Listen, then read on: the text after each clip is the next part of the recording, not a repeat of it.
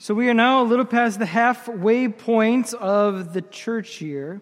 And this is year B in the lectionary. We go through 3 years in a cycle, and we come to the same readings. And year B is the year of Mark. Matthew A, Mark B, and Luke is C. John gets interspersed between them. So as we come to Mark, we actually come to this interesting point in his gospel. And what's sometimes easy to forget is that each writer of the Gospels, each writer of the Scriptures, has a unique style and flair to their writings. While inspired by the Spirit and God's Word to us, it was also written by someone who had a style. And so Mark likes to do something we call bookends. He likes to put these little bookends to frame sections of his text, of his gospel. And here we come to the end of one section and the beginning of another section. You see, the first 5 chapters of Mark is a relatively peaceful time of ministry. There's not a lot of antagonizing going on. People aren't plotting to kill Jesus yet.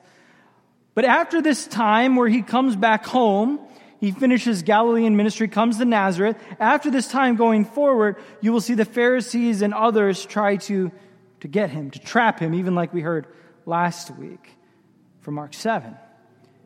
And so when Mark begins, Jesus begins, and it says he comes out to announce the coming of the kingdom of God, and he brings a message of repentance and asks that they believe in the gospel or the good news. And so he goes around and he preaches this message and he heals. And it's interesting, there's this escalation in his healing. First, he does simple curing. Then he calms a storm. He has power over nature itself. Then he starts to cast out demons, a power over the supernatural. And finally, the last miracle as we run into this narrative of him returning home is he raises Jairus' daughter from death itself. In the midst of these healings, we have some great teachings like the parables of the lamp under the basket, or the parable of the sower, or even the parable of the mustard seed and how faith grows. And all of this, all these teachings and all these mighty acts and deeds Jesus does has preceded him into Nazareth. So that when he comes into the town, they already are whispering about what he's doing, what he has done. Now, Luke gives us a lot more detail of this encounter when Jesus goes to the synagogue, but Mark moves quite quickly. We know Jesus goes into the synagogue and shares from the Scriptures a word about himself. Now, rabbis going to the synagogue is not unusual. It's actually a very common practice. The difference is that Jesus wasn't a rabbi in the formal sense. He didn't go train like Paul, who wrote the epistle we read today, did. He went to train, become a Pharisee. Jesus never trained. He never went to rabbi school. He simply shows up and starts to share this word.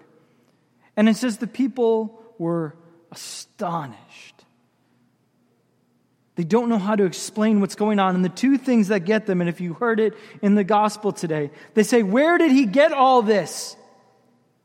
What kind of wisdom has he been given? What mighty deeds are done by his hands? The wisdom he spoke. Where did he get the words he just spoke from the prophet Isaiah? Where did he get those from? That he said, it's now fulfilled in your hearing.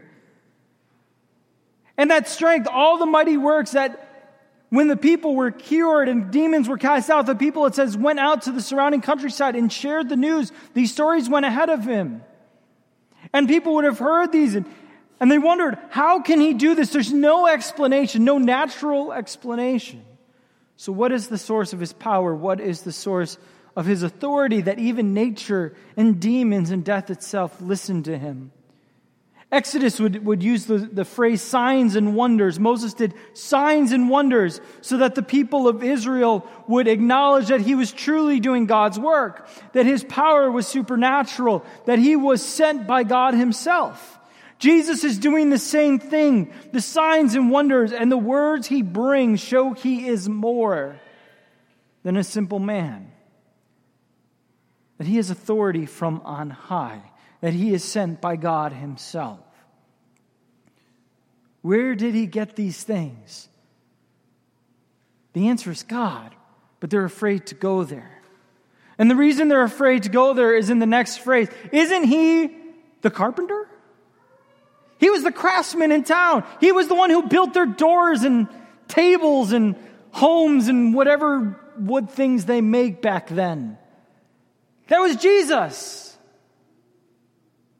If your plumber came to you and said, I am the Son of God, you guys would probably be a little concerned too. This is what Jesus is doing. Isn't he just a carpenter? A carpenter doesn't have time to learn these things or do these great works. Isn't he just the son of Mary? He was the kid that grew up down the street, that grew up with my kids, or maybe I went to school with him. He was just another boy in Nazareth. So much so that they're shocked by what he's now doing. Sometimes people ask me, Pastor, why don't they write more about Jesus' childhood? Because outside of Jesus and Luke, at the age of 12, going to Jerusalem and getting lost in the temple, besides that, we have nothing, and then the birth narrative. The reason we don't have anything else is because apparently his childhood was very, very boring. It was normal. It was typical. It was like your childhoods. So much so that now they don't know how to deal with Jesus. They don't know how to react to him. And so it says they took offense at him. They were offended. The actual word in the Greek is scandalizo, which is the word we get scandal from.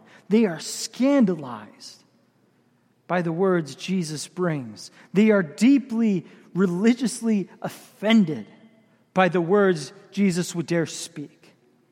And Jesus, in turn, he doesn't actually answer where the source of his power and authority comes from.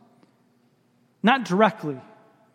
He says this, a prophet is not without honor, except in his native place, amongst his kin and in his own house.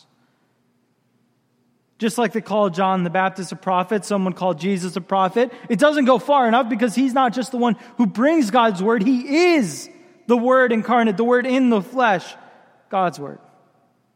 And so Jesus says, though, this truth is prophets aren't welcomed.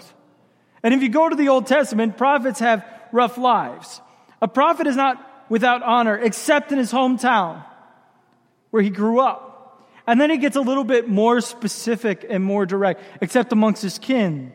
You know, the extended family, those you get together for Christmas and Easter, so on and so forth. And then he gets even more pointed, and he said, except for his own house. Those who ate with him every meal and went to bed and woke up with him every day. The ins and outs of life.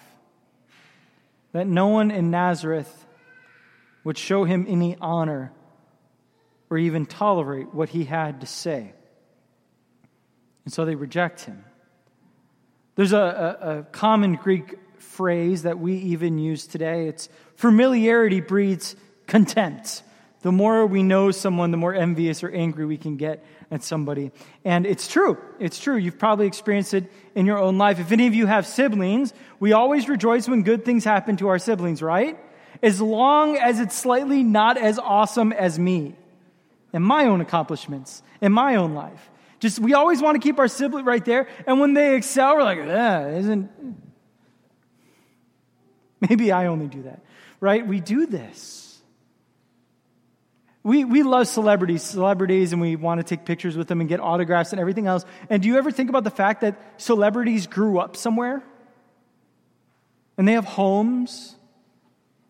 I can bet you every celebrity that has a older brother or something, they don't go home and the older brother's not like, oh, you're so wonderful. They don't do that. Familiarity breeds contempt. And we can get angry with these people that we know best. And Jesus is no exception to this.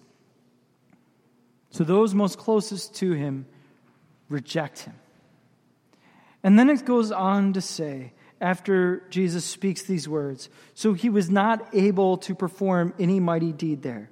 Now that's not saying Jesus is a lacking of ability, but rather he does no healing because of their unbelief. A lot of times we think miracles are the way to get people to believe, and it's not true. They will find a way to explain it, or they'll even ask the right question. Where does that authority, where does that power come from? But they're afraid to go to the answer, the true answer, especially in Jesus' case. And so here in this moment, Jesus doesn't do great miracles because they have no faith and it would change nothing. Except, I love it, except he healed a few people by laying hands on them, as if that is a small thing, as if that is a throwaway thing. But the reason it's a small thing is because the healing of the body is nothing compared to what Jesus truly came to heal. That division that finds its roots all the way back in Eden.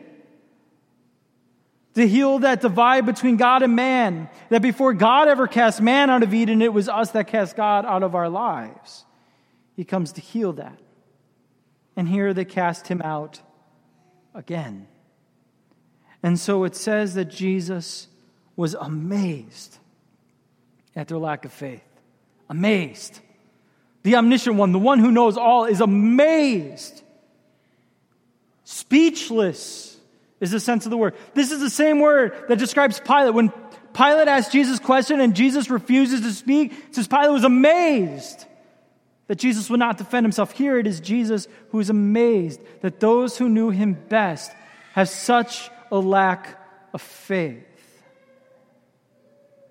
All the wisdom, all the power could come from nowhere else but the supernatural, could come from nowhere else but God.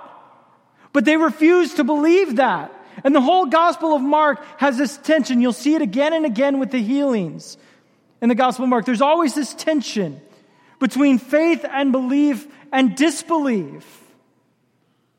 Jesus doesn't heal because people believe. It's not that faith causes the healing. It is the healing that points to a greater truth. That he did not come to heal the ailments of body, but rather the deep brokenness of our souls. To forgive us, to restore us to new life. And only God alone has that authority, which is why in the beginning of the Gospel of Mark, that becomes such a thing, such a problem. When he forgives someone's sins and they get angry with him, he says, what's easier, that or telling someone to walk? The healing points to a greater healing. And we, 2,000 years removed, can clamor for signs and wonders and power and wisdom. And God gives us that in his church. Do we believe? Do we believe the words of Christ that come to us even in this place through the word and sacrament ministry? When Jesus says, in just a few moments, this is my body given for you. This is my blood shed for the forgiveness of your sins. Do you believe that his word is true? Or do you find a reason to be offended? How easily we get offended. How easy pride takes over our hearts. And we reject a message of repentance and the good news of the gospel. What's the worst thing you could do? For many of us, if we think about the worst thing we could do, we'll probably at a point stumble upon some kind of sin. Some kind of sin is the worst thing we could do. Can I tell you something? The world believes that too. They might not use the same words, but they believe that. And so all the songs and the movies and the words we always are hearing is that you're fine, you're perfect, you're great, you're just the way you should be, and so on and so forth. And we talk this way all the time. Our biggest fear is failure.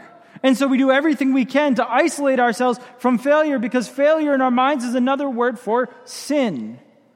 And so we try to protect our kids from failure. We try to keep ourselves from failure. But here's the reality. If the worst thing you can do is sin, then you all are in the worst position possible, because we all sin.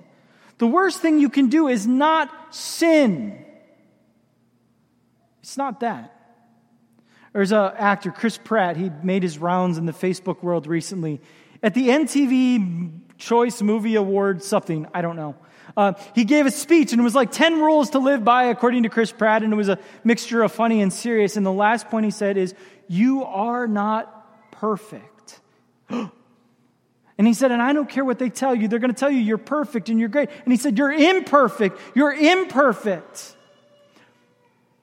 But there is one who came to shed his blood to fix that. Jesus. This guy used MTV as an opportunity to share the very word we hear today. The worst thing you can do is not sin, it's to lie about sin. It's to think you have no sin. For he who says he has no sin deceives ourselves. We deceive ourselves when we say we have no sin, and the truth is not in us. But those who confess their sins will be forgiven by God himself, by Jesus himself. Do you believe that? Salvation and our pride struggles against us. Salvation is not found within us. It is found in Jesus and Jesus alone, whose blood was shed on Calvary for us, who rose from the dead so we could have life. And we hear that word of promise here every week. And we are called to have that word upon our very lips so that it be the only thing we speak. That we would speak it as we believe it from the heart. Do we believe? I pray that of none of us, Jesus would find us and be amazed by our lack of faith. That he who has planted that faith in the Spirit within our hearts through those waters of baptism would continue to nourish that faith so that we would go out and speak the good news, the message of repentance. When we speak a news of love, a good news of love, it's not simply everything's fine and it's not that you're already perfect. The message is that you're imperfect, but that restoration comes in Jesus. And people will reject you. What did Paul say? What did Paul say? He said, I take pleasure. I'm content with my weakness. What is his weakness? Sin. Because his greatest strength to think he's wonderful and awesome and amazing is nothing compared to admitting his sin and glorying in the power of forgiveness through Jesus Christ. He says, I am content with my weakness and insults and hardships and persecution and constraints. Why? Because in them Christ is walking with him. We do not have a God who doesn't understand suffering and rejection. He is the one who was rejected by his own hometown, kicked out. They tried to kill him. After this point, everyone seems to want to kill Jesus. But he doesn't stop teaching. And he goes to the surrounding villages to share this message because he didn't try to pander with his hometown. He didn't try to convince them that he's right and they're wrong. He moved on because there were plenty of people who still needed to hear the message. So he didn't stop. He kept walking to the next village and he kept preaching this message from Mark 1.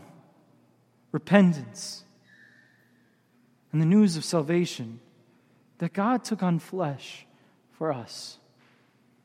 Do you believe? We're not there today, but one of my favorite quotes in the Gospel of Mark is when he does this healing and this man says to Jesus, I believe, Lord, help my unbelief. Do we believe the promises that he offers us even today? Forgiven, restored, new life, eternal salvation. In the name of the Father, and the Son, and of the Holy Spirit. Amen.